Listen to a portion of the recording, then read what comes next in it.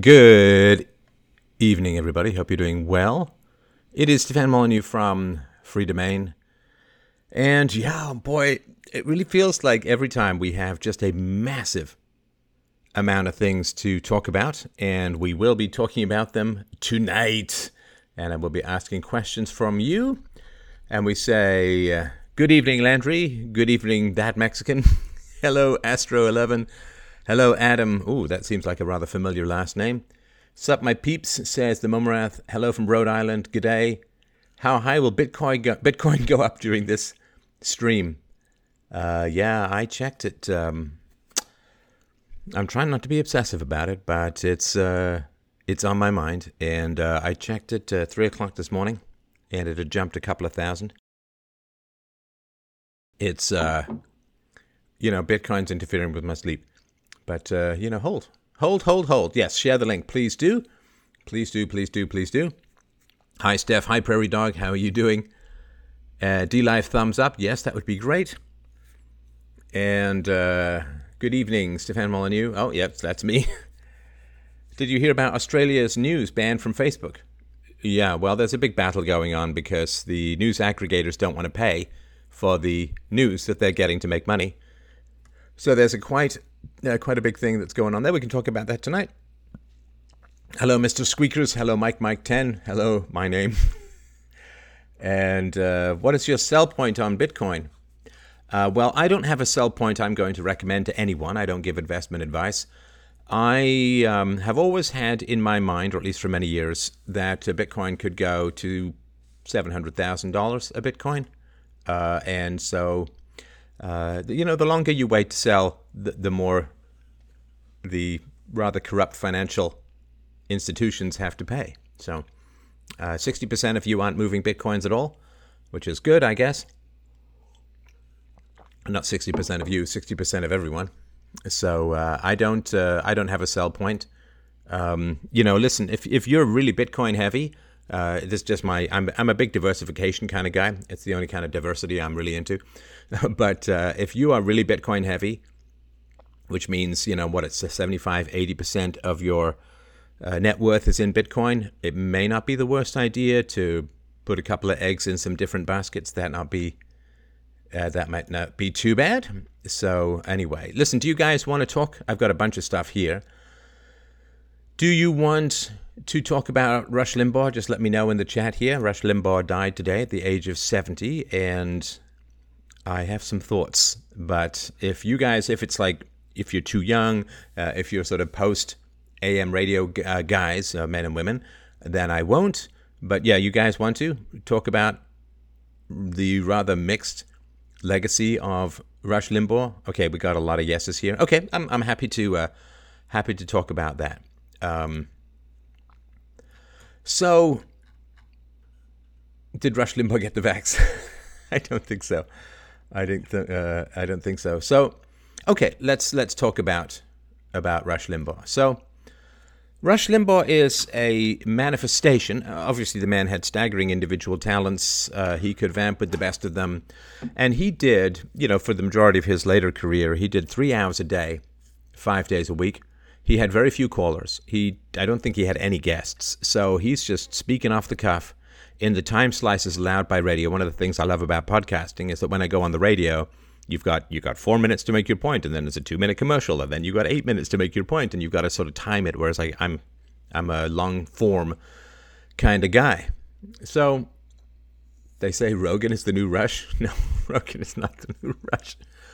Oh, Joe Rogan is a gateway drug to staying in your mom's basement forever. That's all Joe Rogan is. He's a guy who's like, yeah, fighting is cool, man, and drugs are cool, man, and he's a narcoleptic to any kind of ambition. But we'll get to the feel when you have no girlfriend, which is a movie I saw based upon some recommendations from people I kind of like, and I really found it to be a terrible, and disappointing, massively disappointing documentary. We'll get to that. Okay, so let's talk about Rush Limbaugh. Now, Rush Limbaugh, again, staggeringly successful. He was on AM. Half his listeners towards the end were on FM. And he had like an 8-year contract that was $400 million American. And it's a staggering amount of money. So the man could drive some ears. The man could drive some eyeballs. And although he did have a 4-year television show back in the 90s, he preferred radio as a whole. And he was harsh. He was blunt. And I think that he was a bit of a bully. And I'll sort of tell you why about that. But let me sort of give you the backstory to Rush. So this new deplatforming stuff that has been occurring for basically since Trump won is not new, right? So way back in the day, there was something called the Fairness Doctrine. And I think it was an FCC regulation or something like that. Now, the Fairness Doctrine said if you have a license to broadcast, which of course I don't need a license, but if you wanted to broadcast in America, and of course many other places, you need a license from the government. The FCC was in charge of all of those. And of course, if the FCC pulled your license, you'd be shit out of luck. You'd be out of business and all that. So they had a huge amount of control. So there was a regulation called the Fairness Doctrine. Now, I actually read a whole book about this once because I was kind of fascinated back in the day about the history of broadcasting, obviously, since I'm a broadcaster in my own way. So the Fairness Doctrine said, if you're a radio station, you got an FCC license, and I think it was a TV as well. The Fairness Doctrine said, if you have a political viewpoint broadcast on your station, you have to also give equal airtime to the opposite political viewpoint. Which is a ridiculous, retarded, stupid rule only invented by leftists so they can harass stations for not playing their views.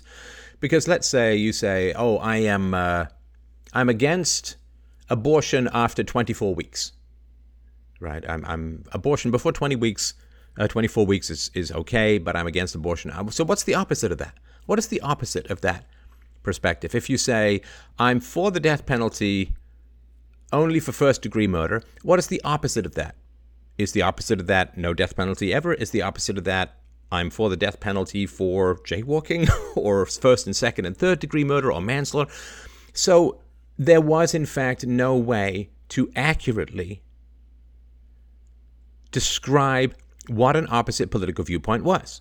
So everybody can predict. It's exactly like hate speech now, right? So people say, well, hate speech is that which, denigrates or promotes negative emotions towards whatever protected group, always the groups that vote for the left. And, that's bad. We've got to ban hate speech. And it turns out that it doesn't matter if I have, 17 esteemed scientists and people who are experts in the field of intelligence on to talk about the bell curve. Doesn't matter. It's just hate speech, right? Whatever. So what happened was the Fairness Doctrine was used as a big club by the left to harass and file endless complaints against radio stations that had conservative viewpoints that didn't give, quote, equal airtime to somebody of an opposing viewpoint. And, in no universe are there genuinely opposing viewpoints. Who even know what that means, right? So the Fairness Doctrine made it such a hassle. People would just file endless complaints with the FCC, which you'd have to document and respond to. And you got a life to live. You got kids to raise. You got a business to run. You just don't have all of this damn time to compete with all of these couch dwellers who are just firing. I mean, this is one of the problems between the left and the right, is the left tend to not have jobs as a whole, at least not jobs in the free market, and the right tend to have jobs in the free market. And so when you actually have to work for a living, you don't have enough time, you don't have the kind of time to do all of the endless activism and harass your opponents and so on that the left does. So what would happen is you'd have some radio station, that radio station would have a conservative on, and the conservative would say, I'm for smaller government, lower taxes, and a freer market. Okay, what's the opposite of that? Is the opposite of that a stateless society? Is the opposite of that larger government, fewer free markets, higher taxes? It's really, really hard to know exactly what it is. Are libertarians and conservatives opposites? Are conservatives and Democrats opposites? Or Democrats and communists opposites? Well, no, of course not anymore. And so what happened was people who had political content on the airwaves would get endless complaints filed against them by leftist activists, and I'm sure it happens sometimes on the right as well. And they just said, oh, forget it. Oh, man, I can't do it. I can't spend the rest of my life dealing with all of this crap paperwork to do with all of these complaints that have been filed with the FCC or whoever was running those regulations. And so people just gave up. They just forget it. We're just going to play top 40. We're going to get out of the politics thing because we're just getting hassled and harassed. And these are the same people who would do like mass complaints against my account or your account if you're saying anything interesting. But back in the day, they would file these complaints based upon the fairness doctrine. Now, one of the decent things that Ronald Reagan did was he ushered through the repeal of the fairness doctrine. And so you could, and the other thing too, if I don't want to hear communist propaganda. So if I'm interested in some, like back in the day, if I listened to some small government radio station, but then the small government radio station had to give equal airtime to straight up communists, well, I'm not going to tune in, right? So it just became completely pointless and negative to the business model.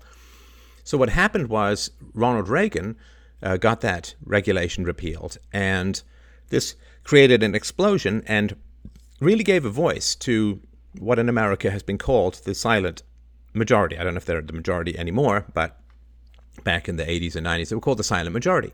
And these were the people who didn't have representatives in academia or media, Hollywood, or book publishers or music industry. They just didn't have a voice there because they're all been taken over by leftists and communists in their much-promised long march through the institutions, which they've been doing since the 1920s. So, when you've got that many termites, it's probably good to pull down rather than try and fumigate, to use a very peaceful analogy from the world of extermination. So what I would say is that when the fairness doctrine was repealed, there was a massive hunger for conservative voices in the airwaves. And Rush Limbaugh, he tried on a whole bunch of different things. He comes from a very privileged background. Like all his family, my father was a lawyer, a lot of lawyers in his family as a whole. So, comes from a pretty wealthy background. He did 2 semesters in college before dropping out to pursue a radio career. And, the guy was fired a whole bunch, as you can imagine. He's kind of outspoken. He's pretty brash. He's pretty harsh. And I don't say that as a pejorative, but the end of the fairness doctrine made it kind of inevitable, I think, that you would have someone like Rush Limbaugh come along. He had German ancestry. The family included a whole bunch of lawyers, as I sort of mentioned. And that capacity to actually have free speech without having to give opposing viewpoints all the time was pretty important. Now, one of the ways that he came to particular prominence was in the 1990s with the Gulf War. So he is, good old southernish boy kind of thing. He is pro-war. He's anti-gay, anti-feminist.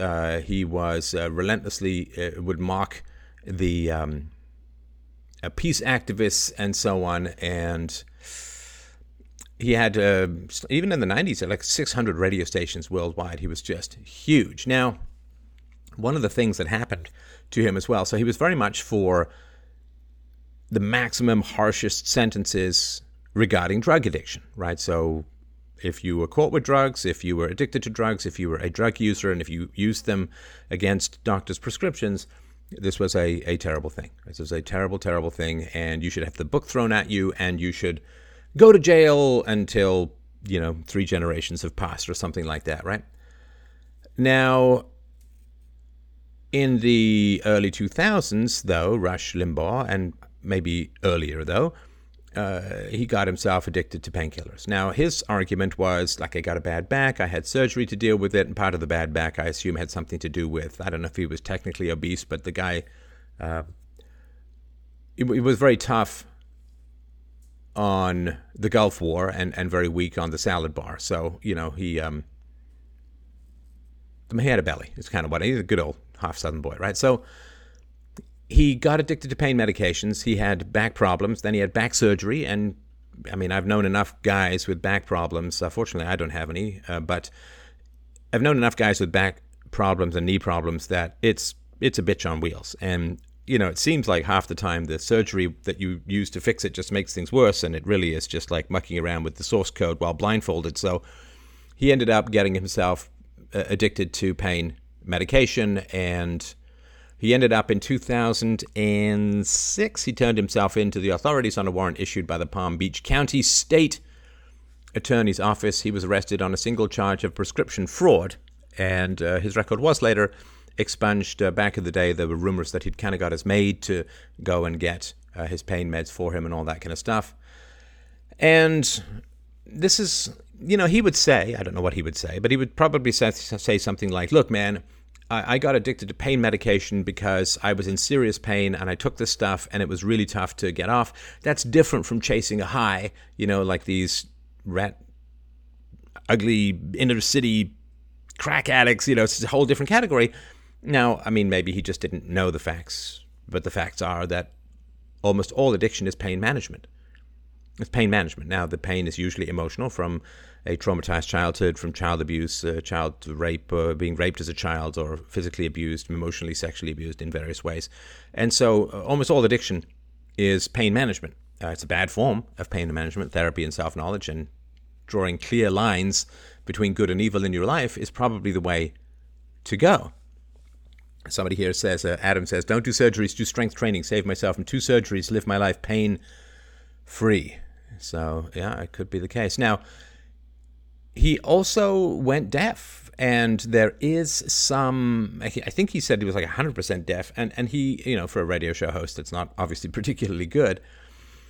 And there was a whole complicated system in his studio where stuff would be read out and so on. So there is some theory that his addiction to painkillers may have contributed to his deafness, but the only way to test that would be to destroy his remaining hearing. He did end up getting I think it's called a cochlea implant, which I think transmits the sounds through the bone and all of that kind of stuff. So he ended up having some level of hearing.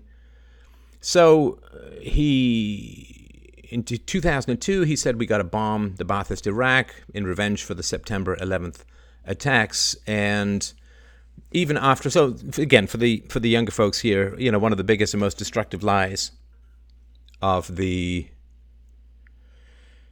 21st century was that Saddam Hussein had weapons of mass destruction and that he was going to use them on the United States. And as Condoleezza Rice famously said, we don't want the smoking gun to be in the form of a mushroom cloud. That there was this belief that he could destroy an entire American city with the wave of his hand, like some epileptic Merlin from hell.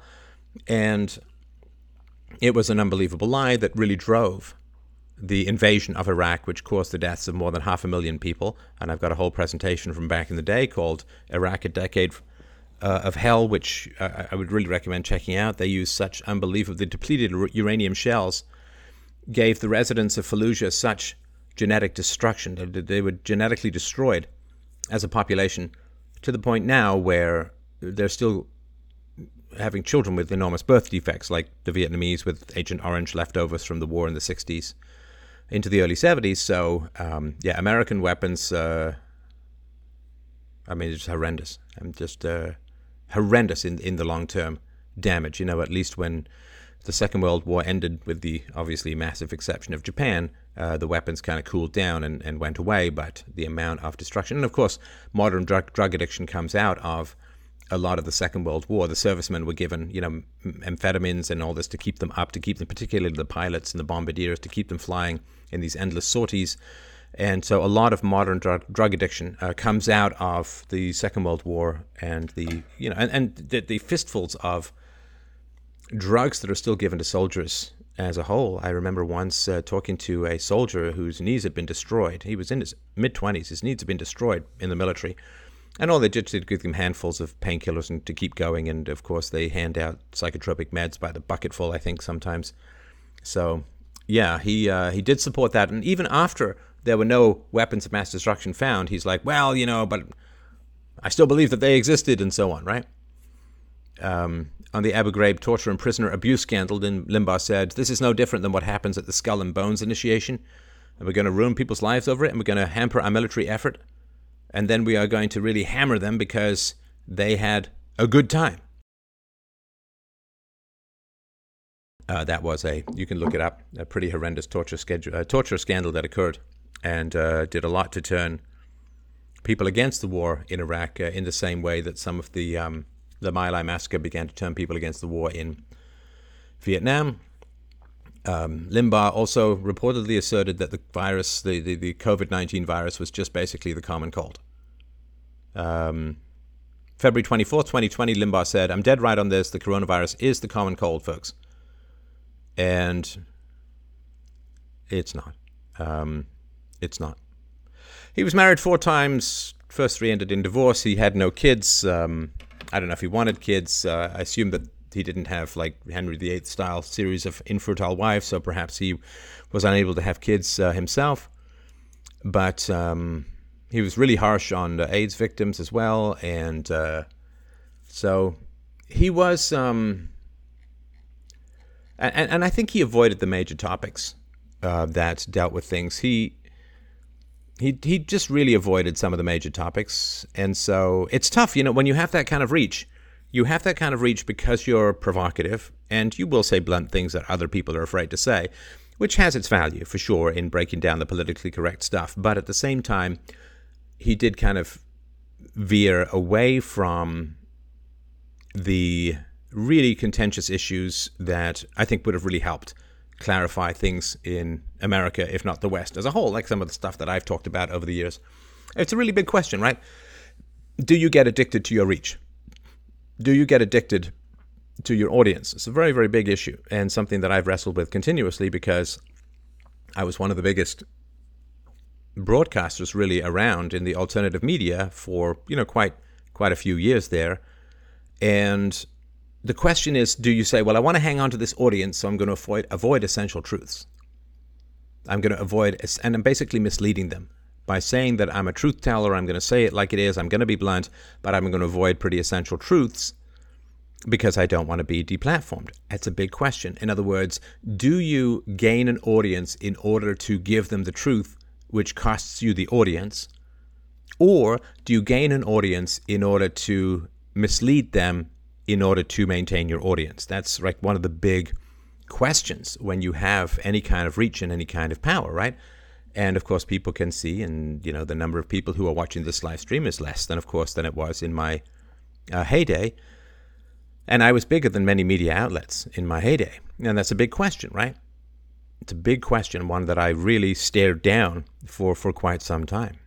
Once you have a big enough audience, are you then enslaved to the audience to not tell essential truths? I think that Rush Limbaugh, and this could be because he was old school, it could be because he didn't know or want to make the transition to a more internet platform, but I think that he steered away from, and he was burned a couple of times, and I think that just gave him the, stay away from these topics, stay away from that topics.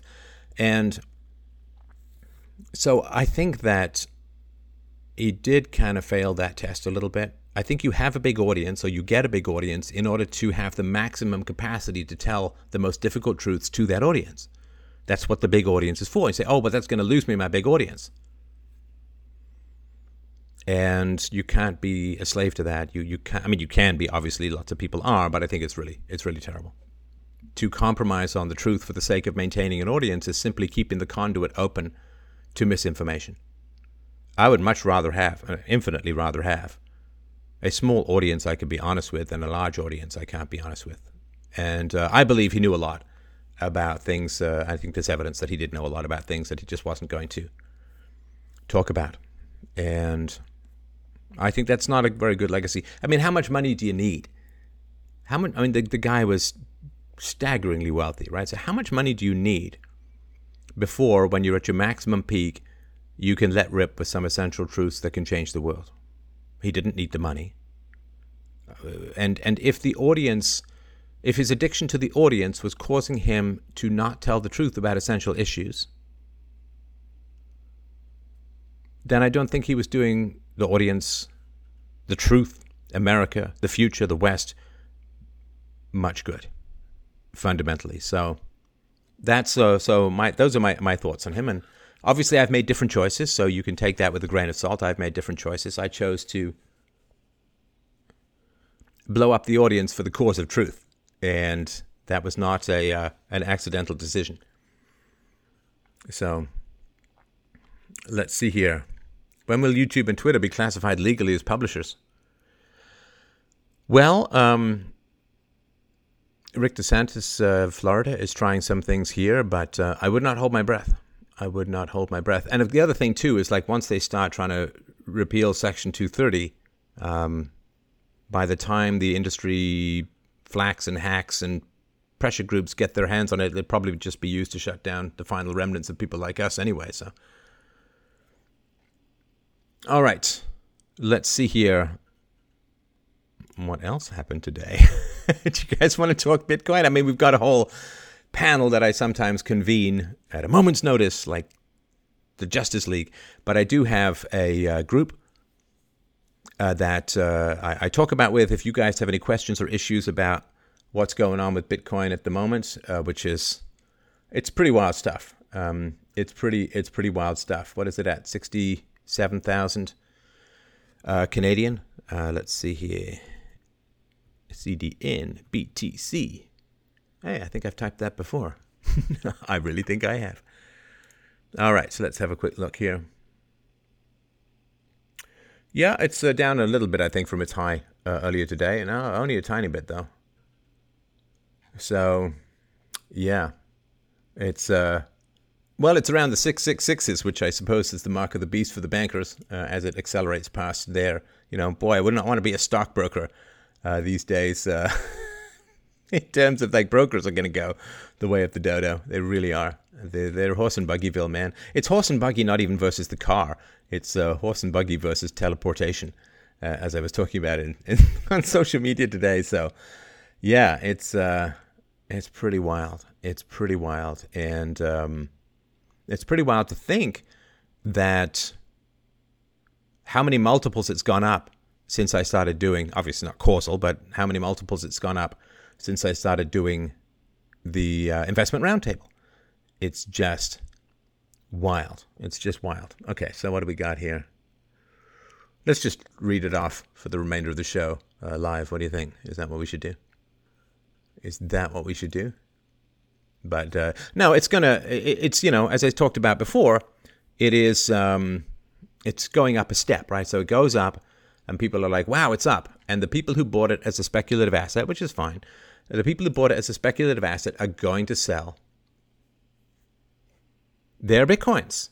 And the people who understand its true long-term value in general are going to hold on to, again, as I said before, my suggestion, totally amateur suggestion, don't do anything based on what I'm saying, but my vague suggestion is it is important to diversify a little. So, as the price goes up, people are going to sell a little, and they're going to tell people about it, and they're going to be excited about it, and that's going to be really wonderful in terms of getting the advertisement out. People are like, hey, where did your new car come from? Bitcoin. Oh, tell me more about Bitcoin. And then the conversation starts, and people buy. So it's going to go up. It's going to hover for a bit. It's going to go up. It's going to hover a bit. I mean, it could well be 70K by the end of the by early mid next week. It would not surprise me. Well, no, it could be end of the weekend. Okay, anyway, we'll see. We'll see. Not a prediction, just a random guess. But let's see here. What do you have questions? I was talking about Bitcoin with family. The elderly don't get it. Oh, you want to talk about Texas power outages? Well, I mean, I don't want to be one of these cliched guys who's like, I don't know much about the Texas power grid, but then the power goes out and suddenly I'm an expert. From what little I have read, of course, it has a lot to do with, the move away from coal, even clean coal. It has a lot to do with the government-forced reliance on alternative energy sources. The wind turbines froze up. On the nuclear power stations, the indicators froze, and you just can't, even if there's nothing dangerous that seems to be happening, you can't run the power plant without really, really good instrumentation. If the instrumentation freezes up, you're toast, right? So it is a lot. But the other thing, too, like it is a once-in-a-100-year storm, and, sometimes bad stuff happens. And, yeah, there's government policy to do with it, but it's not the sole cause, right? So here's a friend of mine who lives in Texas. He sent me these messages, right? He said, man, we were lit up. No power or water for 3 days. In-house temperature got to 48 degrees Fahrenheit. When we came back from, he visited me once, and he said, when we came back from your place, I looked at a whole house generator, then got distracted by Powerwall batteries and regretted it the last 3 days. Power just came back on tonight. We took our fridge and freezer, and it is all sitting in the front yard now. We are hoping the worst is behind us. We went through 30 gallons of water, and we're down to 10 gallons left. Water still isn't on tonight, but hopefully soon. We ran out of gas for the generator, went out today, but no power, no gas stations. Plenty of food and lots of battery backups got us through, lots of strategies developed. And he was suggesting, he said, how about the next roundtable be on surviving an issue like this? Not quite surviving the end of the world, but what it's like being 3 days off the grid. And he said, and now we have freezing rain coming down. It's 23 degrees Fahrenheit now. Weird, not snow. We're going to be frozen in until Saturday. Hope the electricity holds.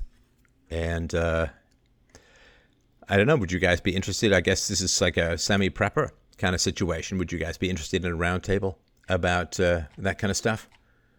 Just let me know. And let's see here. When is it okay to be mean in an argument? When is it okay to insult? So if you're just arguing one-on-one, it's a very different situation from arguing in public. So when you're arguing in public, you don't leave your arguments in the lurch. I mean, you don't do it either way, but it's more of a show, right? It's more of a show, and it's more like a gladiator fight, and it's more like a world, like WWF wrestling and that kind of stuff, right? So I would say that if you're in public and somebody starts to insult you, don't let insults fly by. That is a very, very weak move, and I've got tons of debates you can look at on my various platforms for more on this. Don't ever if somebody just says, only a jerk wouldn't care about this, right? Don't let that fly by. Don't let one insult fly by. If somebody's insulting you, even if it's in a general category, you call them on it, man. No. Are you calling me a jerk? Are you saying, is this where we are in the debate? Don't let those insults fly by, and if just turn it back. So it's a big piece of life advice I got from my college roommate, who's a brilliant guy. It's like 2 PhDs. So back in the day, he said to me, the studies are pretty clear on the prisoner's dilemma, right? And the prisoner's dilemma is, basically, do you trust another person or not, right? He said studies have been done, mathematical models have been done. The very best strategy is this. You treat people the best you can the very first time you meet them, and after that, you treat them as they treat you. You got that? You treat people the best you can the very first time you meet them, and after that, you treat them as they treat you. Which means it's never on you if it goes bad, right? So I treat people the very best I can when I start debating with them. If they become douche nozzles during the show, I don't. The higher ground thing is just it's a path off a cliff. The higher ground is just what you're told by bad people to let them win. The higher ground stuff I just think is terrible. It's wrong. And gosh, you see the lawyer who was defending Trump. He's had his house vandalized. He's had his offices vandalized. He's received over 100 death threats. Whereas the people who are attacking Trump, or even the people who are defending the highly questionable folk at the Lincoln Project. And I'm not suggesting anybody do anything like this. I'm just saying that this is the difference, right? One side uses violence and the other side claims the higher ground. And I would rather nobody use violence. All right, how about the technology? Bitcoin and Ether are overcapacity. They can't handle this. Okay, so you gotta, I'm sorry to sound frustrated, but if you're new to the conversation, I apologize for that, but oh my God. Okay. You got to start living in a dynamic universe. The universe that you live in is dynamic, and so many mistakes are made because people don't understand that they live in a dynamic universe. I mean, it's not just a dynamic physical universe, it's a dynamic social universe, right? So, the way it works in the world, right? If there's more CO2 in the air, CO2 is plant food. Plants grow more, taking the CO2 out of the air. Right? So you say, oh my gosh, we're dumping this amount of CO2 into the air. It's like, okay, but yes, that is the case. And CO2 was dozens and hundreds of times higher in the past, and life was fine.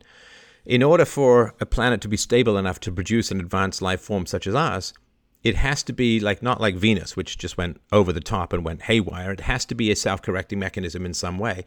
And the relationship between animals and plants, right? Animals produce CO2, particularly cow farts, and of course when they die, CO2 is released from the bodies into the ground. And animals, we breathe in oxygen and we breathe out CO2.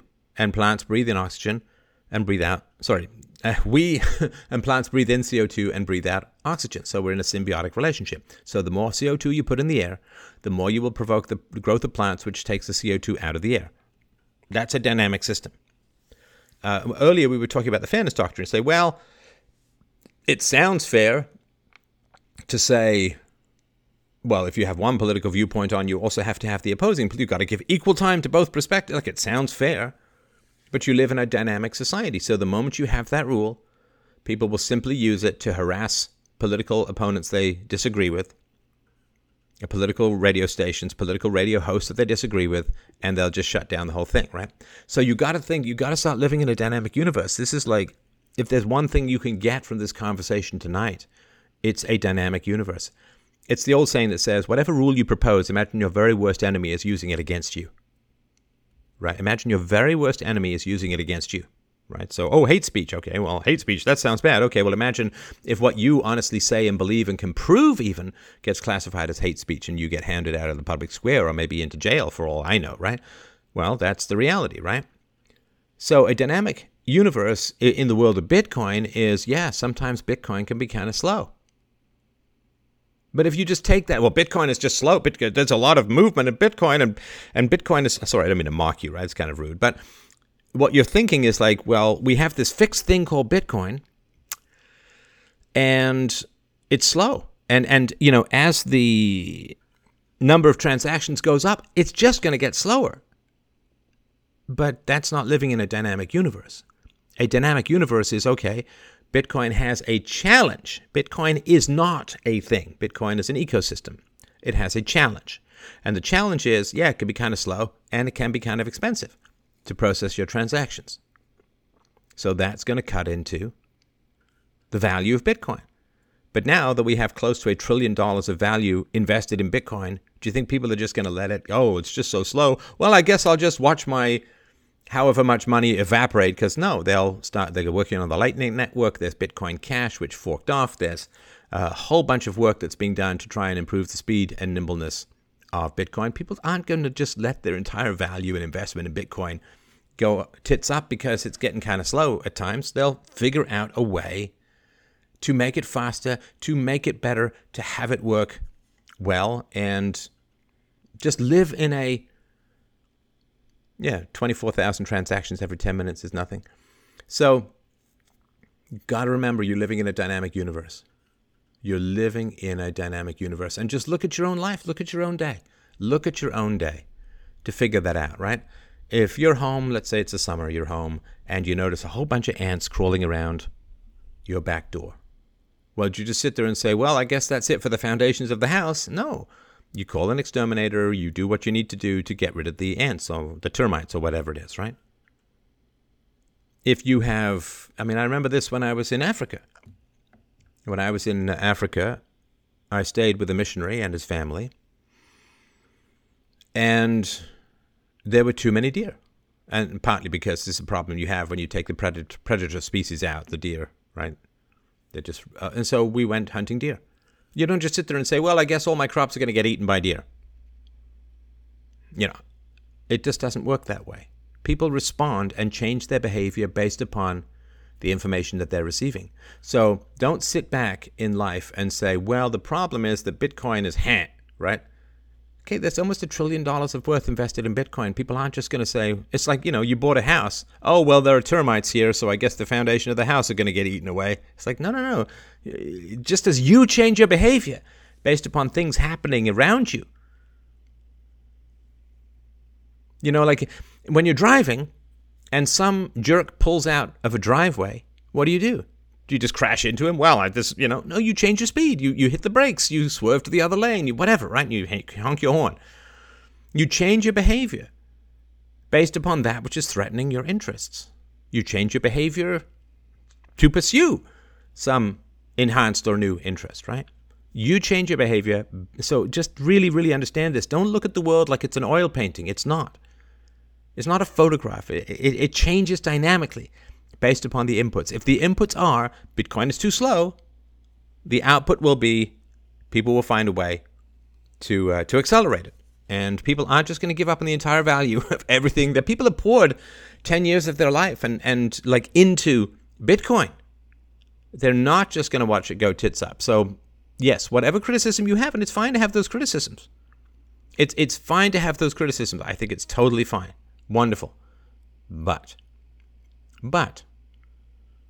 don't imagine that people aren't going to find a way to solve this. The Bitcoin community is composed of just about the most brilliant and economically and ideologically motivated human beings on the planet. Bet against them at your freaking peril. Because Bitcoin is not just an alternative currency. It's not just a store of value. It's not just a cool public ledger. Bitcoin is a passionate FU to the powers that be. Bitcoin, as I've argued publicly in speeches many years ago, Bitcoin is the potential end to war, to hyperinflation, to intergenerational debt. Bitcoin is a mission of mercy to the future. Bitcoin is the Jesus to the new converts of the religion of peace called crypto. Bitcoin is the people regaining control over their currency for the first time in the history of the world. Bitcoin is currency democratized, unpoliticized, unpredatored. Bitcoin is a currency that serves the people at the expense of the parasites, rather than the currency which serves the parasites at the expense of the people at the moment. Bitcoin is rescuing your precious labor from being hoovered up endlessly by the invisible vampire mosquitoes of central banking. Bitcoin is about as passionate a calling for the people involved in that community as anything you've ever seen in life, and by that I also include the people who cut their own balls off to try and hitch a ride on the Halley-Bopp comet, okay? These people are seriously brilliant, beautifully, derangedly committed to the future of peace and plenty that Bitcoin could represent, and will, I believe, when it reaches its full fruition, which it's a hell of a long way from doing. The people who were early on in the internet were like, wow, this is really cool, it's going to help free speech, it's going to do this, it's going to do that. And that was wonderful. But free speech was already a concept. This expansion of the internet, yeah, it did help with free speech. That's why we're talking now. I think it's wonderful. But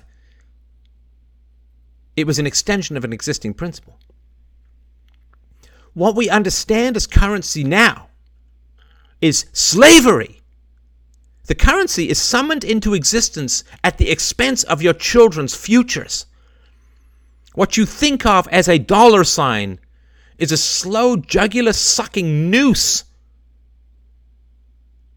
twined and twisted around the necks of your children. They're sold for another fucking yacht, for another fucking asshole in the here and now. They're on the block internationally. Jeez, there's a new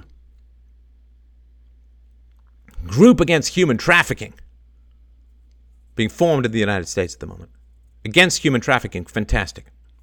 But the real human trafficking is the national debt, where your children are sold, usually across international lines, so that politicians can stuff their asses with money in the here and now and shower a little bit down on the people, so the people will overlook what intergalactic assholes the politicians are. That's the new slavery. That's the new human trafficking. It's the economic blood and future of your children. You need to understand the Bitcoin space. The passion that these incredibly brilliant people have brought to bear on the oldest human problem. How do you store value so that thieving, predatory, vampiric assholes can't get their jugular-sucking tentacles on it at all times? How do you store value so that you can actually come back to it? It's an old movie. It's not that old, I suppose. Into the Wild. And the guy kills some animal and stores it by a river, comes back a day or two later, and there are flies eating it. And he can't eat it. He couldn't store that. Didn't have a fridge. He couldn't store the value. Civilization is all about the storing of value. You don't have a pen and paper, you can't write down Shakespeare. That all gets lost. You don't have recording equipment, you can't get the beautiful singers and songs down. They're gone. There's an oral tradition, but it twists and turns in a game of schizophrenic epileptic telephone. The store of value is civilization. Why it was so horrible when the Library of Alexandria was burnt down. It was horrible when people lose their YouTube channels. The mighty pillar of philosophy, Free Domain Radio on YouTube, vanished. All the comments vanished. All of the associations vanished. All the arguments, all the debates, gone. And the leaders of YouTube will be cursed in the future for the great store and sum of human interactions that vanished in the most crucial time in modern history and one of the greatest times in the history of philosophy. They will be viewed as, rightly so, as barbarians who torched a library. So when you're talking about, well, Bitcoin has a shortcoming, Bitcoin has a problem, I understand where you're coming from, and I'm all about identifying problems. How do you store value? That's civilization, you understand? And Bitcoin is about how you store value so that other assholes can't get their fucking hands on it. They just can't. You put your money in the bank, inflation eats it away. You store your meat by a river, the flies lay their eggs in it, and you can't eat it. You got gold coins in Rome, they put all kinds of bimetallic shit into the gold and destroy its value in your hand. How do you store value? Jams? Pickles? All of this is about storing value. Preserves, fridges, it's all about storing value.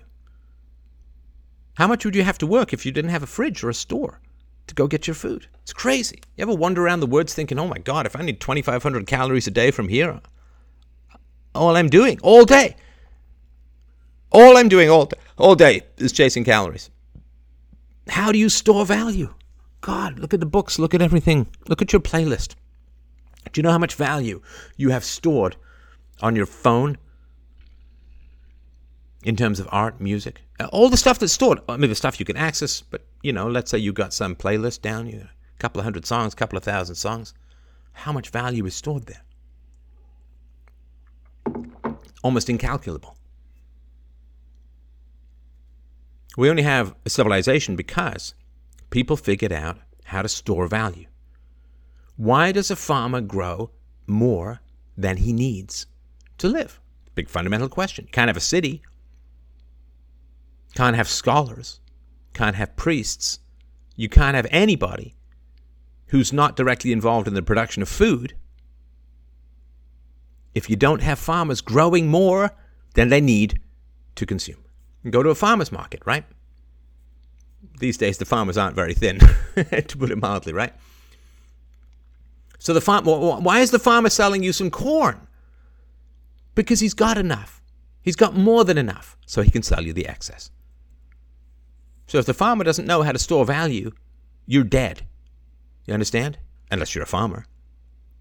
So in the times of the Dark Ages, in the times of general predation, the warlord state, the nature-red and tooth and claw Hobbesian state of nature, nobody can store anything. If you're some farmer and you produce more crops than you need, and you try and trade or sell, word gets around, and next thing you know, every asshole Every asshole that gives the basis for the centaur myth comes riding down out of the mountains and takes your shit. You can't store it. You can't store value the moment you have anything of excess. Assholes will come and take it away. Which they still do. It's called taxation, obviously, right? Yeah. When I dated a woman whose family was from Bombay, now Mumbai, I would be excited or happy or proud about something. And I'd be jumping up and down. I got some good mark. I wrote a great play. Or I'm jumping up and down. I'm so happy. Things are great. I'm doing so well. And do you know what you would say? Oh, black tongue, don't say it. Don't say it. And she was kind of half joking, but half serious. Don't show your good fortune. Don't share your good fortune. Don't be happy. Don't show you have any excess. Why? Because the gods will watch. And whatever you are cheerful about having gained, word will get out. Thieves will come in the night and you will lose it all. You can't store anything. In a primitive society, you can't store anything. There's no point. The moment you have one thing more, some asshole's going to come take it. So just have what you need to live and nothing more. You know, when I was doing research on the Aborigines of Australia, can't say Australia, it's Australia. I lived in Australia for 40,000 years. That's 20 times, almost, 15, 20 times between Socrates and now. 2,500 years. Socrates, 25 into 40,000, right? 2,500 into 40,000. 10 to 15 to 20 times, right? Or you can say it's, 20 times Jesus to now. No progress. Nothing. They were using the same nothing 40,000 years to 40,000 years, that whole span. Well, because they couldn't store anything. Why couldn't they store anything? It's a violent, predatory, destructive environment. Massive infanticide. They would kill their children by pouring sand into their mouths. Incredibly violent initiation rituals for the young men. They'd throw spears at the young men's legs to see if they could dodge them well enough. Nothing. Couldn't store anything. Everything we have is to store. Why do you have a computer? Because you saved some money. And you were able to save your money because you had some belief that the value you saved would be able to buy something in the future. Why do you have anything in excess of what you need to live? Why did you buy a house? Because you believe that you'll be able to keep that house. People aren't going to just come along communist style and take it away from you. The storage and retention of value is everything in life. And because we need it so desperately in order to have a civilization, that need is used against us in the form of government-created, unbacked bullshit, pretend money. The monopoly money that comes from the monopoly state, because we're so desperate to have a little bit more than what we've made to survive, which is civilization, we end up putting up with the bullshit, insult to Kleenex, nose wipe, artificial, pretend, fiat currency. Now, people in the Bitcoin space, they may not understand it quite as deeply or as widely or hopefully eloquently as I've laid it out here, but they understand that by creating something which can store value outside the state, store value outside the state, that is a revolution the likes of which we have never, ever, ever, ever seen before in human history.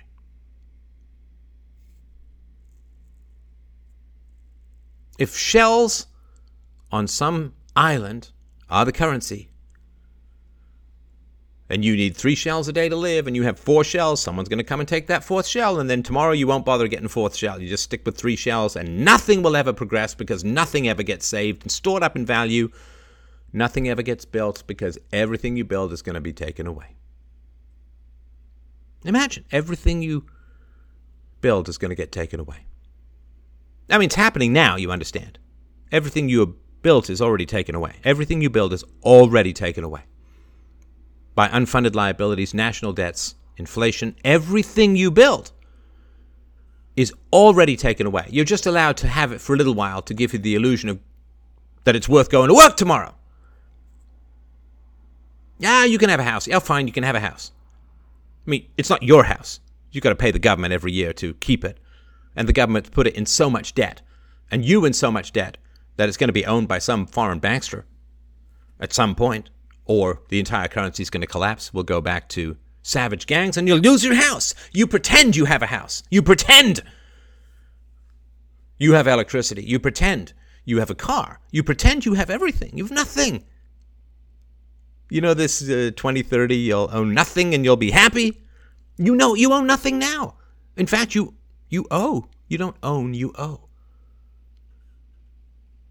You're only allowed to pretend to own something so that you'll get up and go to work tomorrow. That's it. That's it, man. Like in the past, why did the serfs go to work? They were bought and sold with the land. Why did slaves go to work? There were theological reasons. The God has appointed the Lord over you. To obey him is to obey God, is to obey virtue. You'll get into heaven. You're basically a piece of human livestock, but if you obey this guy, you'll get into heaven. And if you don't, we'll throw you in jail. The master race, the slave races in the ancient world. So, you don't have anything. You don't own or have anything other than the illusion of ownership which keeps you on the treadmill.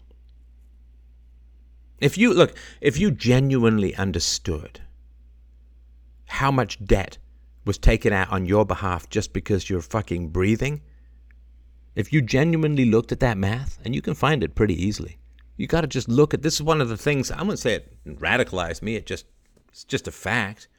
My daughter's born into over $1 million of debt, well over $1 million of debt. Is she free? What kind of fucking system? I mean, saws off a third of a baby boy's penis skin. What kind of system treats babies as collateral? What kind of fucking system treats babies as collateral? The unborn, their dreams and hopes and futures and opportunities. What kind of fucking system, what kind of monster is in charge of that system?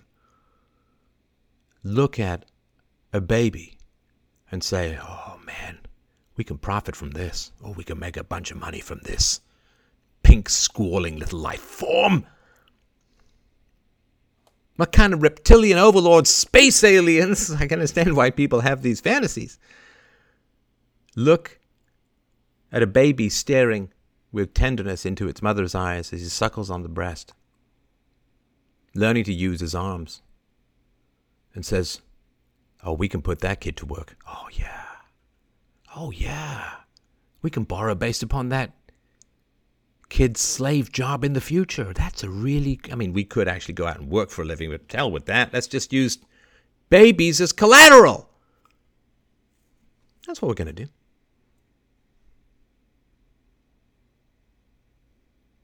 Your babies are debt slaves. You're a debt slave. You own nothing. You own nothing.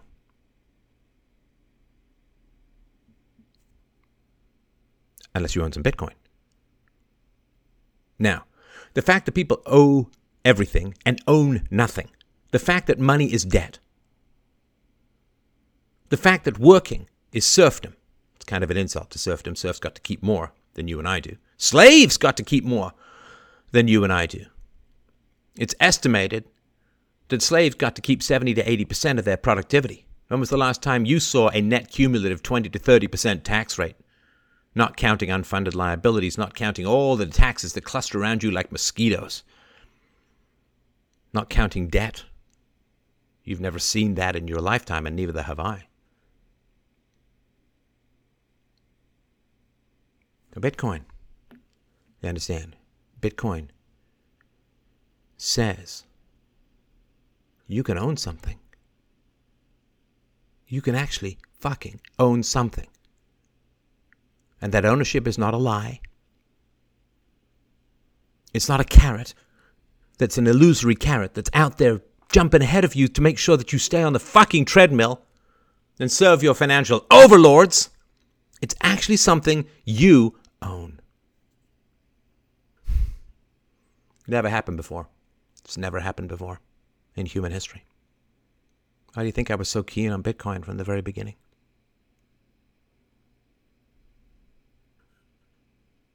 I remember the first time I actually owned something. It was a Winnie the Pooh book. It was given to me by my aunt. It had my name in it. And I remember, I was like 4 years old. I remember walking down the street holding this book. It's mine. It's mine. I remember writing my first short story when I was 6 years old and I was in Africa. And it was about, I still remember very clearly. It's about, or was about, still is, I guess, a man who thinks that a leopard that is skulking around his farm is rabid. It's dangerous.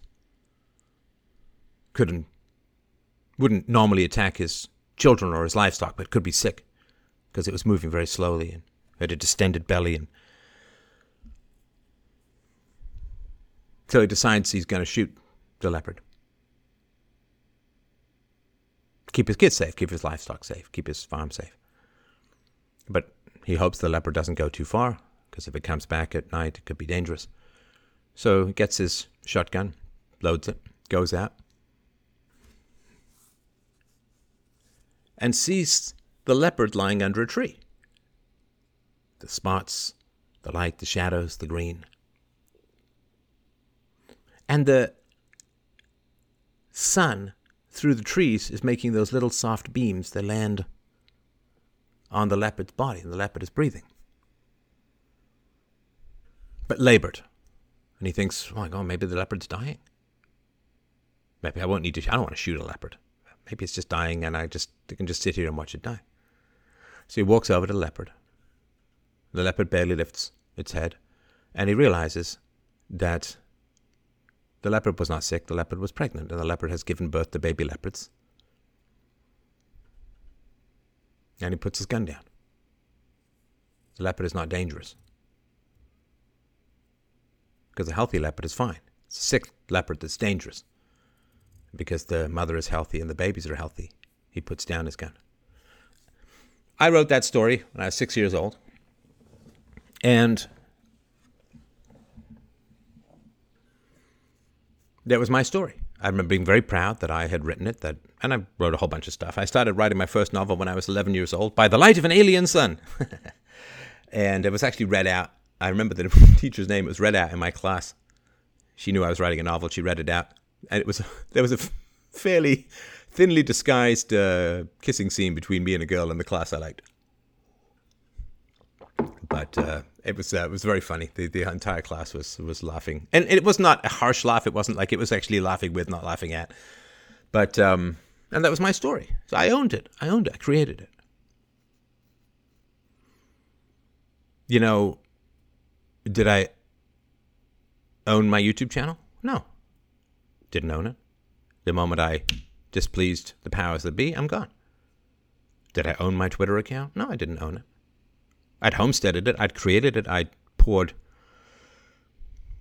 40,000 hours into these things. Fruits of 15 years of labor. I didn't own it. Now, if it had been on the blockchain, I'd still would own it, the work that I do on the blockchain. And I do have blockchain-based social media accounts. Because I'd like to fucking own something before I'm dead. I'd like to own something more than the coffin they wrap me in. Don't you want to actually have something that's yours at some point in this godforsaken life? Don't you want to actually have something that can't be taken away from you? Don't you want to have money that doesn't evaporate? Don't you want to have things that can't be taken away from you? by men in blue with guns anytime? You want to own something? Ownership is life. Storage of value is civilization. If you don't own things, you're not free. Property rights are human rights. They are one and the same. If you don't own yourself, if you don't own your computer, if you don't own your website, if you don't own your publications, you have no free speech. If you can't own a pen and paper, you can't write down anything, and if you can't transmit it, nobody else can read it or hear it. If you don't have the right of ownership and transfer, you have nothing. You have nothing. Property rights and human rights are the same thing. There's no distinction. It's not even that there's not a dime's worth of difference between them. They're the same thing. Now, Bitcoin, and by that I also mean associated public ledgers and cryptos. Bitcoin is property rights without the state, and property transfer without the state. Decentralized, anonymous if you want it, publicly verified, incorruptible, incontrovertible, undilutable. It's pure whiskey. You can't piss in it and think you're making whiskey.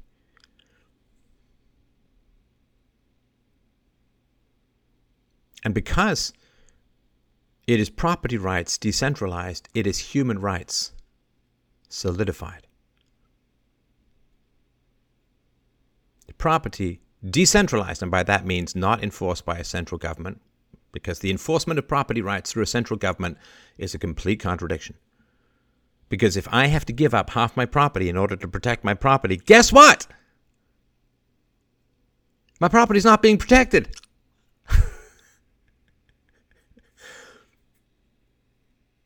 It's like saying, well, I'm going to preserve your bodily integrity, but I'm going to have to saw off your arm. It's like, I don't really think you're preserving my bodily integrity if you have to saw off an arm. And if people got to point guns at me for 50% of my money in order to protect my property, while at the same time selling me, my children, their children into intergenerational debt slavery, forgive me just a little fucking bit if I don't feel my property rights and my human rights are being ably defended in this scenario. It's not happening. It's a delusion. It's like saying to the slave, well, at least I'm keeping you free of competitive forces. When they would just hobble a slave, like cut through his Achilles tendon so he couldn't run, it was just a brute exercise. I didn't lie to the guy and say, well, I'm here to protect your freedom of movement by hobbling you. Come on. Protect my property by taking half of it and selling 150% of it in future debt. That's how propagandized we are. You think you own something. You don't. Unless you got a crypto. Then you own something. Now, yes, people can come and take it away. I get all of that. Yes, but that is the difference between an accident and torture. If you work out and you eat well, maintain a healthy weight, don't smoke, don't drink too much, does that mean you're immortal? No. Does that mean you'll live to age 90? No. No. You might not live to the end of this broadcast for all you know, or all I know. I might die too. But dying of natural causes is inevitable, and it's just the risk of life. Being tortured to death is a whole different matter. So yeah, you could lose your crypto, somebody could steal them through force or something like that, right? Not through hacking, but usually, you got them in exchange or whatever, right? But that's a risk of just being in society. In the same way you could be in a safe neighborhood and still be robbed, right? That's just the risk of living in society, but it's not institutional. It's not baked into the very nature of a statist society where you're going to wake up tomorrow and half your day is going to be working for assholes so they have collateral to sell you and your children into more slavery. So, please understand, Bitcoin is the new abolitionist movement. Abolitionist was the end of slavery, which is the birth of the modern world. End slavery, bring in wages, you get labor-saving devices, and you get the modern world. There is no modern world without the end of slavery, and there's no future world without the end of debt slavery. There was physical slavery, now there's debt slavery. And that's what it's all about. Before, you couldn't store value because you were a slave. All of your excess production was taken away from you, and you were given a little shack and some shitty dentistry and some bad food. Couldn't save anything. Now you think you can save something, but you can't. Got some savings? Oh, sorry, hyperinflation hit. All gone. This is the story of the guy in the Weimar Republic. Saved his whole life. Saved his whole life. So that he could retire a little early. So he had a hard job. And then he wants to retire, takes all the money out of the bank, walks across the street, and it's just enough for a cup of coffee. That the money was dissolving in value as he crossed the street. There were people racing around with wheelbarrows full of money, trying to buy something, anything, to trade in barter before the money evaporated into nothing because they just printed the shit out of that money to pretend to pay their war debts. What did the Germans own? What did the French own? What did the Romans own? Nothing! They owned the illusion of ownership, which actually made them more slaves because they continued to peddle like mad to buoy up the predatory, spine-dissolving civilization, anti-civilization, that was feeding them into the slow chipper of international finance, back then as it is now. So you got people, they're making some money from Bitcoin. I get that. But that's what happens.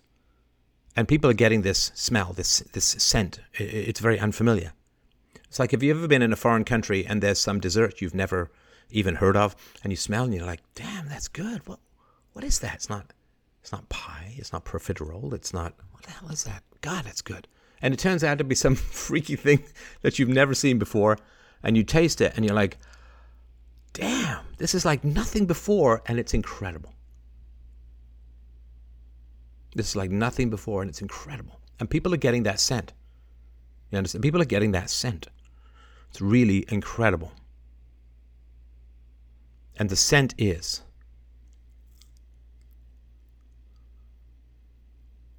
freedom, ownership, the store of value, property rights, human rights, independence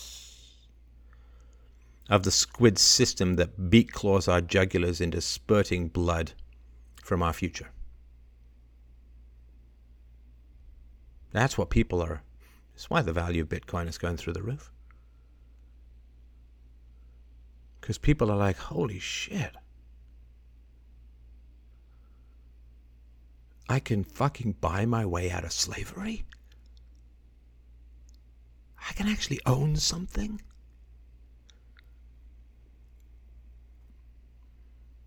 Something could be mine?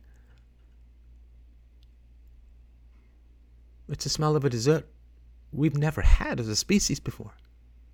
Anytime people have been productive, the government has taken over the currency and turned them from workers into slaves.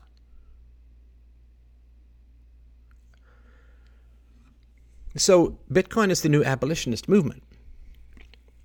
But instead of getting rid of debt, of direct slavery, they're getting rid of debt slavery.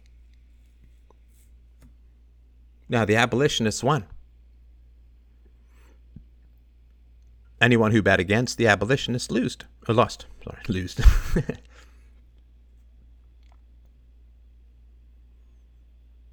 Clawing our way out of the bottomless Dantean quicksand of manipulated debt.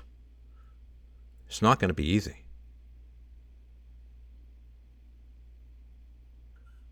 As soon as people really figure out that, you know what Bitcoin is? Bitcoin is the biggest jailbreak in human history. You understand? Bitcoin is the biggest jailbreak in human history.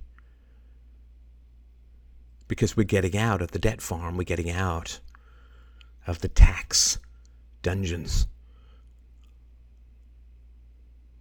We are regrowing our tendons and taking to the fucking hills. People are getting out. My most famous video, The Story of Your Enslavement. The world is a series of tax farms. Except in Hungary, where people under 25 don't have to pay tax, so they can actually have some families, have some children. Bitcoin is the biggest jailbreak in human history. We could smell that dessert, even though it comes to us from the future. From a cook in a kitchen and in a set of ingredients we barely comprehend. It's the biggest jailbreak in human history, and people are pouring out of the prison. People are pouring out of the prison, of the fiat, of the prison, of no ownership, of the prison, of debt bankster serfdom. We are sniffing the air from which direction the greatest food smell is coming from, and we're following it as fast as we fucking can.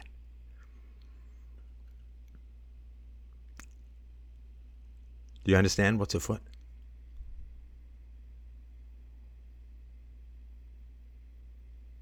It's the end of all that was before. All that was bad that was before, in the same way that the end of slavery was the end of all that was bad that had gone before. Entire societies, for 150,000 years, all founded on slavery. We didn't fix slavery, we shifted it to tax and debt serfdom. The elites found that if we believed we owned things, that we'd work that much harder. The shift from slavery to taxation was based on the fundamental delusion that we own things, therefore we're going to work harder. But all we're doing is working to get ourselves further in debt. It's all we're doing, and our children, and their children. It's got to end. It's got to stop. It has to. War is based on debt. Many years ago, I did a public speech on how war is impossible with Bitcoin. It doesn't mean conflict is impossible. There will be always conflict. There should be. It's how we progress. You know, you only get muscles from conflicting with gravity, right? Getting into a dark room and moving metal.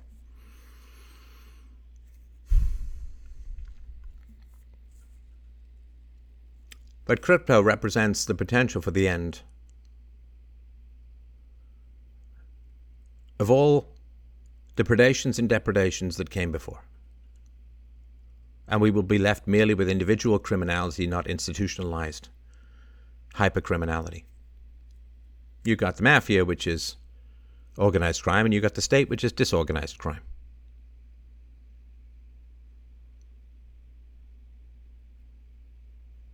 This movement is as big as anything has ever been before. And the world that we get, like if you go back to the world of slavery,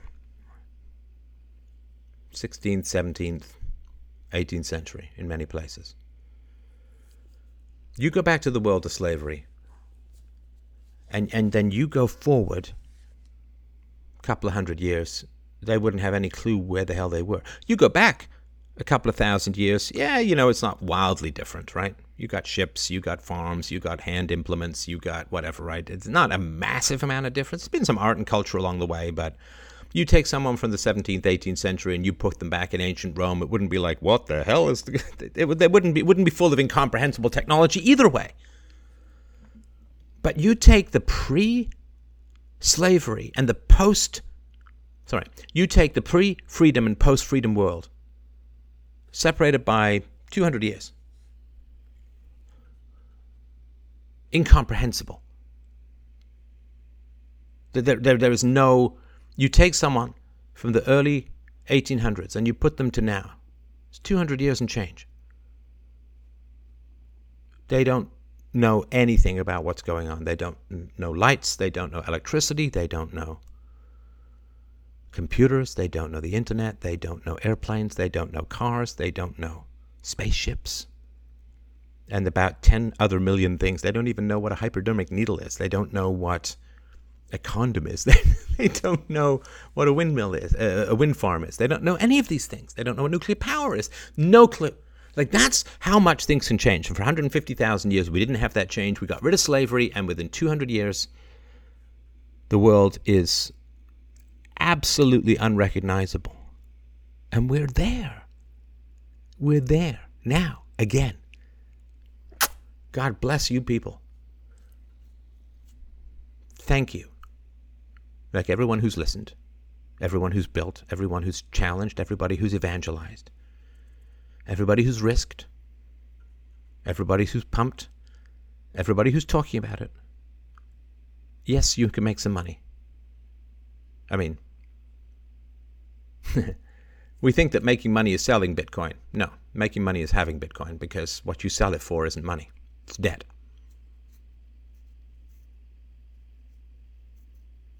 Now, I know you need the debt. You need the fiat currency. You got to pay your taxes, and I get all of that. But whatever, right? But this could be the end of debt slavery. Because you can't just print Bitcoins out of nothing. And you don't need the state to maintain ownership. And nobody can just take your Bitcoins. And Bitcoins store value, which is the essence of civilization. So we are at the tipping point here. Now, after many years, 10 years plus, about 150,000 when you think about it, we can finally have an asset that is not also a liability. You own $1, you own $10 in debt. You think it's an asset, but it's a liability. More like 20. We can finally have an asset that's not also a liability. It is something and not its opposite at the same time. More of its opposite. We can finally have a medicine that is not also poison. We can have ownership, which is not also enslavement.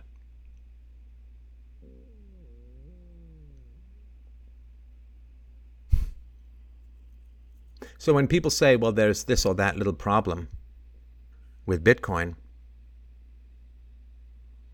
I invite you to step back a little and look at the big picture. This could be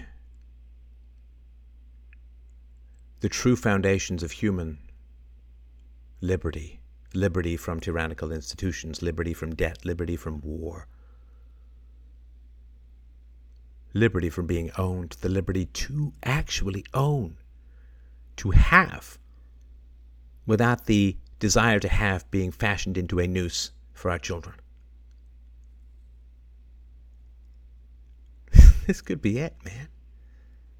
Certainly the best chance we've ever had. So yes, guess what? There's some growing pains. There were some growing pains when we ended slavery too.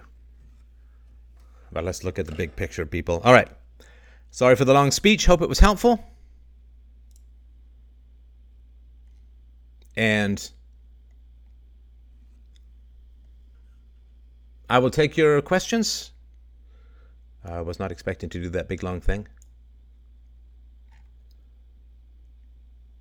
Should we talk a little bit about the documentary?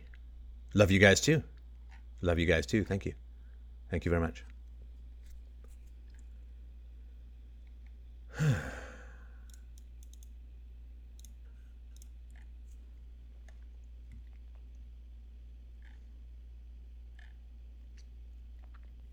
Bitcoin is revealing that we don't own things, right? Because the tag that's used for pretend ownership is collapsing relative to Bitcoins. And again, it's not just Bitcoins, lots of other cryptos in the space too. But yeah, it's holding its value just as it does when it jumps, and it's going to jump again. All right, in my opinion. Have you guys seen The Feeling When No Girlfriend? Have you seen that?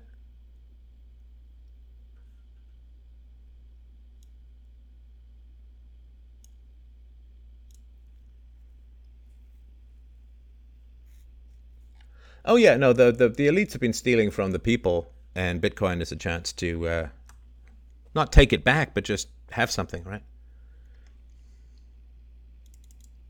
What do you make of Elon Musk pushing for Dogecoin instead of Bitcoin? I don't know, I can't read his mind, but he's made a huge amount of money on his Bitcoin purchases of, 1.5 bill. You saw the face, sorry, I always thought it was the face when no girlfriend. It's the feeling when no girlfriend, or the feel when no girlfriend. Most of you use crypto daily now. Your bank account uses digital. Crypto and digital are not the same thing.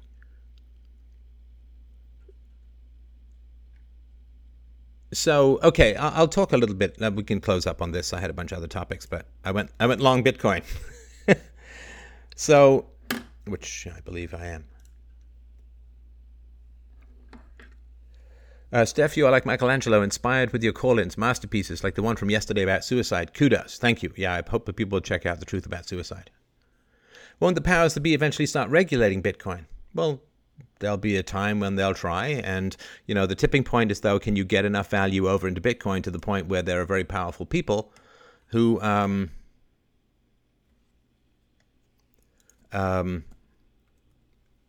The most recent show called The Truth About Suicide has its comments enabled on BitChute. Is this intentional? Yeah, I thought that one was something where people should be able to talk about it. Okay, so the feel, it's the feel when no girlfriend, right? We'll just call it no girlfriend, because I always thought it was the face, the face. So, I made a bunch of documentaries myself. 3, but one of them is 4.5 hours long. So I made some documentaries. I like documentaries a lot. This was a terrible and cowardly piece of documentary filmmaking. It was absolutely appalling to me. And I suppose this is somebody who's never been in the orbit of free domain, but it's a real shame. So for those of you who haven't seen it, this is not any spoilers. It is, there's no story. It is the examination of a bunch of people that society would generally call losers. So it is, they're called NEET, N-E-E-T, not in education, employment, or training. Right, which means they don't have a job, they're not in training, you understand what it means, right? They don't have a life.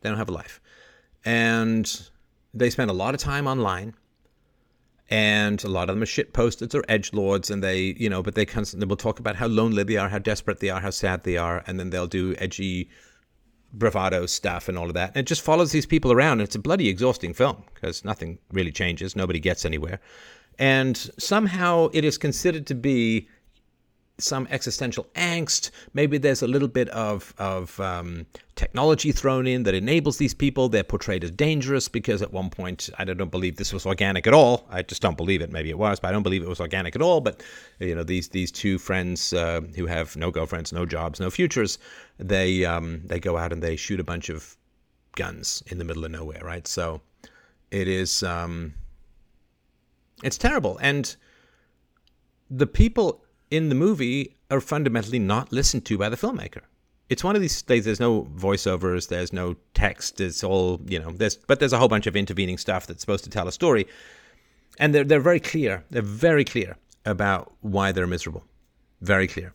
And it's 3 things. Number 1, one of them says, we feel that our presence is an imposition on everyone else or something like that, or everything we do offends everyone else. It's like, that's because they're white guys, right? So they're white guys in a society where being white is a crime, white toxicity, white fragility, white this or that or the other, right? Whites are the new-headed groups because apparently people learned absolutely nothing from Rwanda in the 20th century, the rest of it and all that. We now, groups that you hate, and that's just going to work out fine because it always has throughout human history, he said incredibly sarcastically. But so yeah, they are shamed for being white, and they're in a culture that is relentlessly hostile to them for being white. So that's one big issue. They don't talk about it at all. It's just a comment made in passing, but it's very clear. The second thing that they talk about continuously is they continuously talk about what terrible abused childhoods they had, right? One of the members of the group, his parents were alcoholics. The other one, just abusive, and the loneliness and isolation and growing up with no other kids and drunk parents, right? Terrible childhoods. And it sounds like, I don't know for sure because the parents aren't interviewed, which is a huge, huge oversight. But they're saying, terrible childhoods, for what I heard. Maybe not all of them, but that's whenever they did talk about their histories, it was always terrible childhoods. Got anti-white propaganda all over the place, terrible childhoods, terrible schools. Of course, it didn't teach them anything about truth or value or meaning or virtue or courage or any of those things. You can't have any of that stuff because it's a tiny bit more of a male prerogative, and it's all female teachers these days, at least when the kids are young. So, and the third thing is free shit. Free stuff. What are they living on? What are they living on? So it's always a huge question for me. What are they living on? When I was 15 years old, kicked out my mom, got some roommates, worked 3 jobs, made a go of it. I worked hard. I got my first job when I was 10. I worked in a bookstore. I was a waiter. I cleaned offices. I cleaned carpets. A woman had lots of dogs, and I would go in and clean the carpets by hand with a J-cloth. You work, man. You work. Dumb jobs, dull jobs. I worked in a hardware store. I worked as a dishwasher. I couldn't take. Oops. Although I couldn't take that one. That was too unpleasant for the plongeur, full on down and out in Paris and London style from George Orwell. But you work hard, and through working hard, you get a sense of reality. You get a sense of how to deal with customers. You get a sense of how to deal with bosses. You get a sense of how to deal with boredom. You get a sense of how to do a good job in something you're not at all invested in. At all invested in. You learn to enjoy the little things. When I worked in a hardware store, I loved to mix paint. I loved to cut glass. And keys and whatever it is. Like, you just learn to deal with coworkers. You learn to deal with just reality. You learn to deal with math, numbers, income. I got $2.50 an hour working at Tony's Home Hardware in Don Mills Mall. I would work Tuesdays and Thursday nights from 5:30 to 9:30, which gave me $10 each night. And then I would work 9 to 5 on Saturday, which would give me another $20.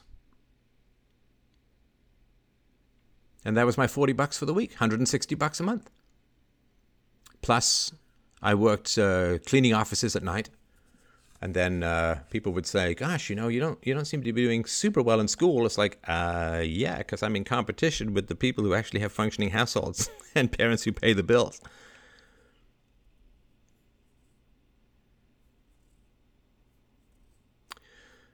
So,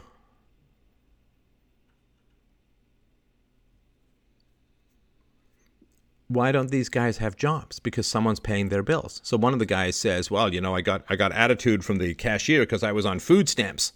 And he's a young, healthy guy. Why doesn't he have a job? What's he doing on food stamps? If you've got people so chaotic that they raise kids like this, people all up in arms about Joe Biden saying that genocide in China is just a different cultural norm. The guy raised a drug addict. And I don't know. It's just so weird to me. This is why I got so bored of politics, is that they're terrible parents. The Bidens are terrible parents. The kids are like monsters.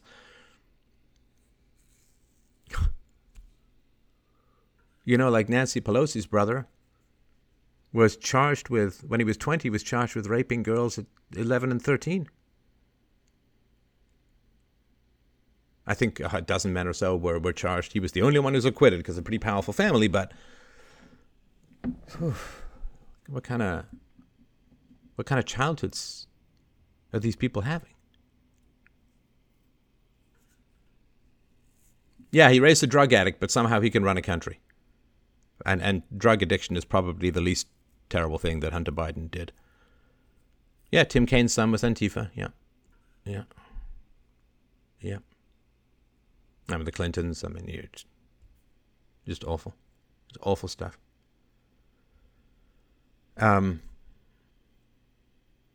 So in the Feel When No Girlfriend documentary, they never talk to the parents. They never talk to the teachers. They don't examine the schools. They don't examine the environment, the neighborhoods. They don't examine the propaganda. They don't even ask these kids any questions. I don't know what, if the filmmaker asked questions, you just followed them around like a drone or something. But you talk to the parents. Try and figure out the root causes of the intense nihilism, occasional suicidality, and disaffectedness of these youth. The issue is not that they have access to guns. The issue is not that they have access to the internet. The issue is not that there's edgelord tweet boards out there and 4chan or whatever, right? That there's all symptoms. And the glorious low-key chaos of 4chan has done a great deal of good in this world. They've actually done some research into things that other people should have damn well been doing research into for many years. And by the by, just by the by, can the universe start delivering some people who are A, anti-Trump, and B, not pedophiles or sexual creeps and perverts? Can we just ask the universe to deliver that and just break that pattern a little bit? Just a little bit. That's all I'm asking. Just, shake it up a little, break it up. Just as conveyor belt that the anti-Trumpers don't turn out to be pedos and ungodly sexual deviants and creeps.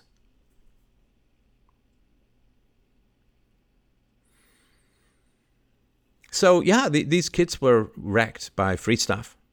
They were wrecked by schools. They were wrecked by parents. They were wrecked by a culture that has taught them to hate them for their own race. None of that is mentioned in the documentary. None of that is explored even though they say it right in the documentary. I'm not making this stuff up. They say it right there in the documentary. And a lot of people I kind of like, this is really smart and intelligent. It's retarded. And it's a cover-up for the cultural, parental, and welfare state crimes that are being inflicted on the population, which is destroying lives. You ever want to get your life destroyed? Get a whole bunch of free stuff. And you're done. You're done. Life is a muscle designed to work against resistance. You take away that resistance.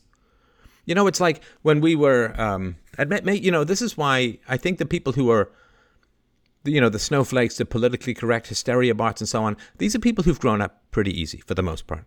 Because when you actually have real problems in your life, you don't go around making up problems. You just don't. I grew up with real problems in my life. I've had real problems in my life. Real problems. Like could end up homeless problems.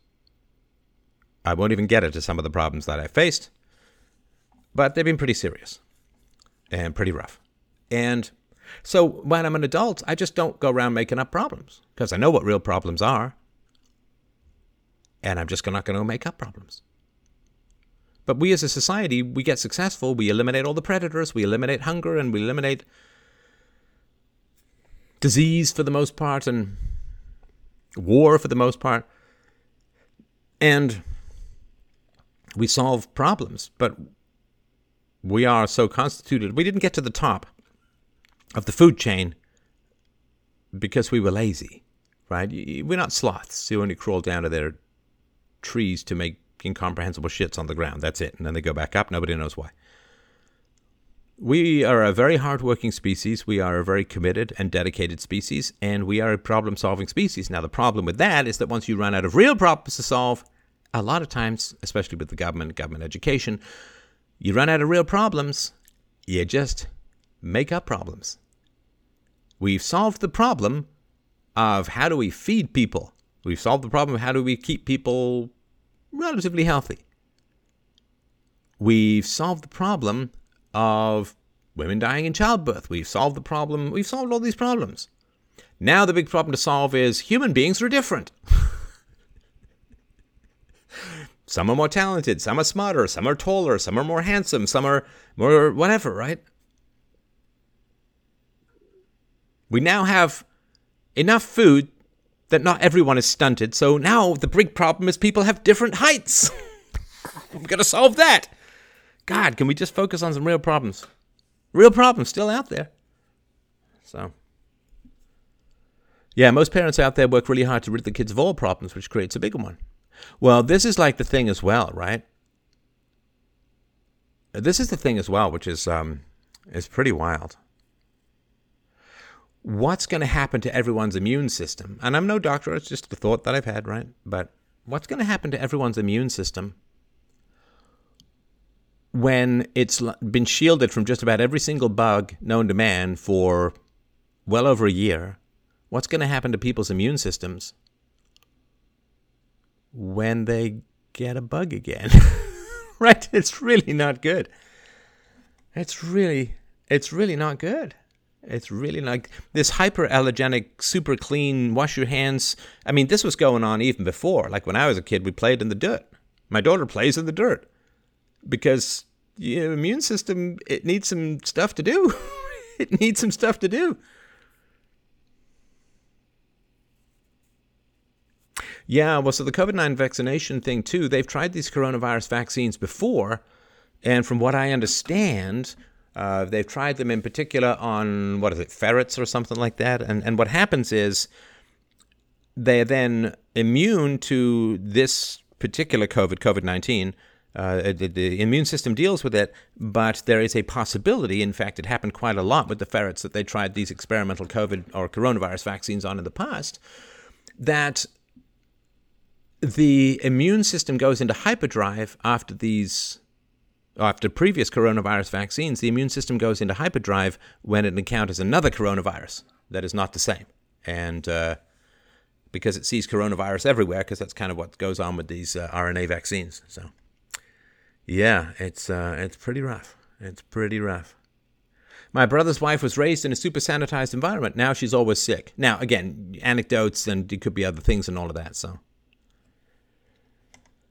Yeah, they also haven't been exposed to arguments for a long time, too. Yeah, well, so the way that you provoke the mob is you keep effective and intelligent arguments away from them, in the same way that if you really want to provoke an immune system over response, you keep a super clean environment so the immune system doesn't have any working out or doesn't have any practice, so to speak. And then when the kid hits a bug, you get often this allergic hyperreaction to whatever, right? This is the peanut allergy thing, right? Kids raised in the hyper clean environments. And so in the same way, if you really want to make sure the mob gets angry, what you do is you keep reasonable arguments away, and that way when they encounter arguments, they overreact, right? So it's pretty wild. All right, so any other last thoughts or questions? Appreciate everyone's attention and interest tonight. It was a speech of the gods for crypto. I hope that makes sense. Elon Musk is no longer following at POTUS. Is that right? Somebody just sent me that. Will you follow the U.S. Supreme Court case this Friday the 19th, where they'll hear the Trump versus Wisconsin case on the election? Yeah, I was kind of surprised that they allowing all of this stuff going on. I mean, what's the point now? Okay, well, it's for the future. But there is no future because it's just going to legalize 20 million Democrat voters by 2022, and there won't be any election, right? There's nothing, right? There's nothing going on. So, I mean, I'm interested in it. But, I mean, the election is so far in the rear view, and it's, unreversible, so to speak. And so, yeah, it's interesting. But, when days count, the Supreme Court is a year away. So, all right. Yeah, I'd be interested.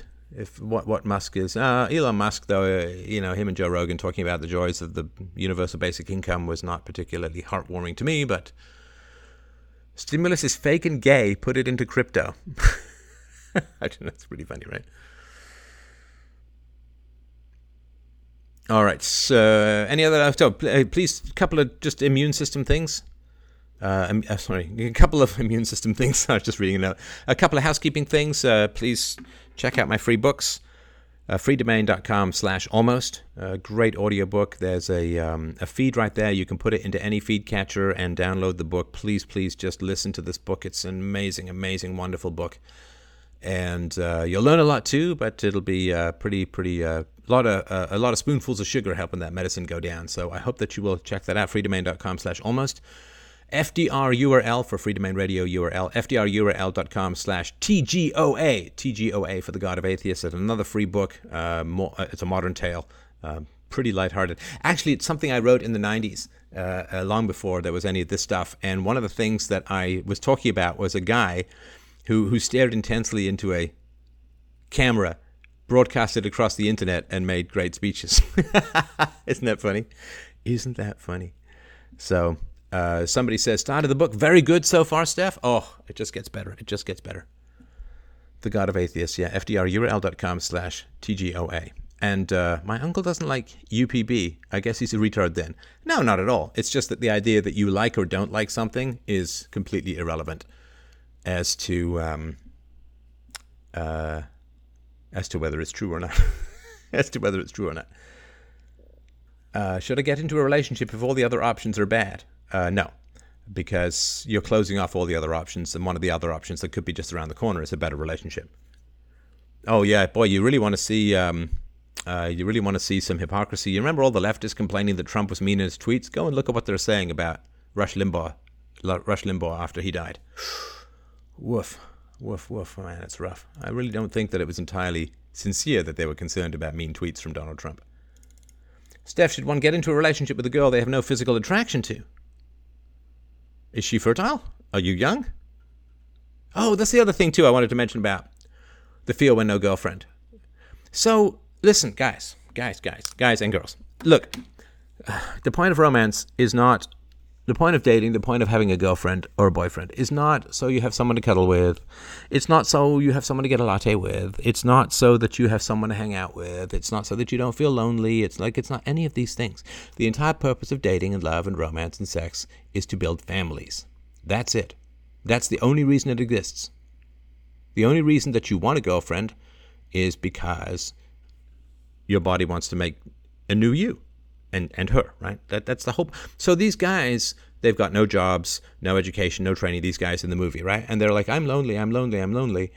And no one in the flash buy, and some of them were pretty fast, nobody in the flash buy that I saw ever said, well, you're not going to get a quality woman if you don't have an income. Of course, right? Because she's looking for a provider for when she has babies. She's looking for somebody to take care of the bills when she raises your children. So if you don't have a job, if you don't have a future, if you don't have an income, no woman of quality is going to be at all interested in you. So, again, but apparently the problem is 4chan, not that people have lost basic biological facts about. Yeah, your toe wants to make a new toe, man. I get that reference. All right. Can't get a girl when you don't own anything. Well, no, but everybody still believes that they do own stuff, right? So, all right. Thanks, everyone. Wait, what if the only option is a great girl, thinks independently, but does not want to have children and won't change her mind? Well, if you want to have children and she doesn't want to have children, do you want to stick around for her life of eventual regret? My God, it'd be terrible. It'd be terrible. This is back in the day when I was talking about on Twitter about how said, women lose their fertility around the age of 40 if you don't have kids, and your attractiveness for the most part. If you don't have kids, what are you going to do for the remaining 40 plus years of your life? And a lot of the women were like, well, I don't have kids and I'm going to have a great time. I'm going to bang my husband. I'm going to learn a new language. I'm going to paint him. And it's like, okay, so you have a great life because somebody else decided to have kids, but you're not paying it forward, you selfish witches. Steph, I recently lost my job, but I'm going to donate to you because your videos kept me going during a difficult couple of years.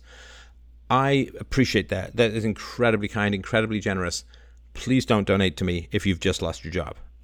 Don't donate to me if you're low on money. Please don't donate to me if you're low on money. Your presence, your feedback, your eyeballs is absolutely payment enough. Hey, if you're swimming in it, freedomain.com/donate. I really appreciate that. But please don't donate to me. Save your money because you need to keep your money so that you can have a bit of liberty to look for an even better job, right? The longer you can look for a job within reason, the better job you're likely to get. So I really, really do appreciate that. But that's very kind. All right.